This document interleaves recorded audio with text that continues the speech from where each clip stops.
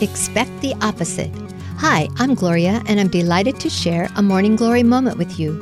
He must increase, but I must decrease. John 3:30. I can't believe my eyes. You said this when he called you to walk by faith and not by sight.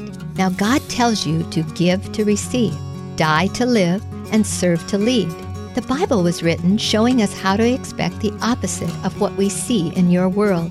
God is ready to move on your behalf and use you. Doubt sees the obstacles, faith sees the way. Doubt sees the darkest night, and faith sees the day. Doubt dreads to take a step, and faith soars on high.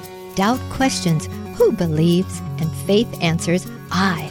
Looks are deceiving, especially first impressions of your problems. So expect the opposite. Morning Glory is brought to you by Martin Ace Hardware in Middlebury, celebrating 30 years in our community at the intersection of US 20 and State Road 13 in Middlebury.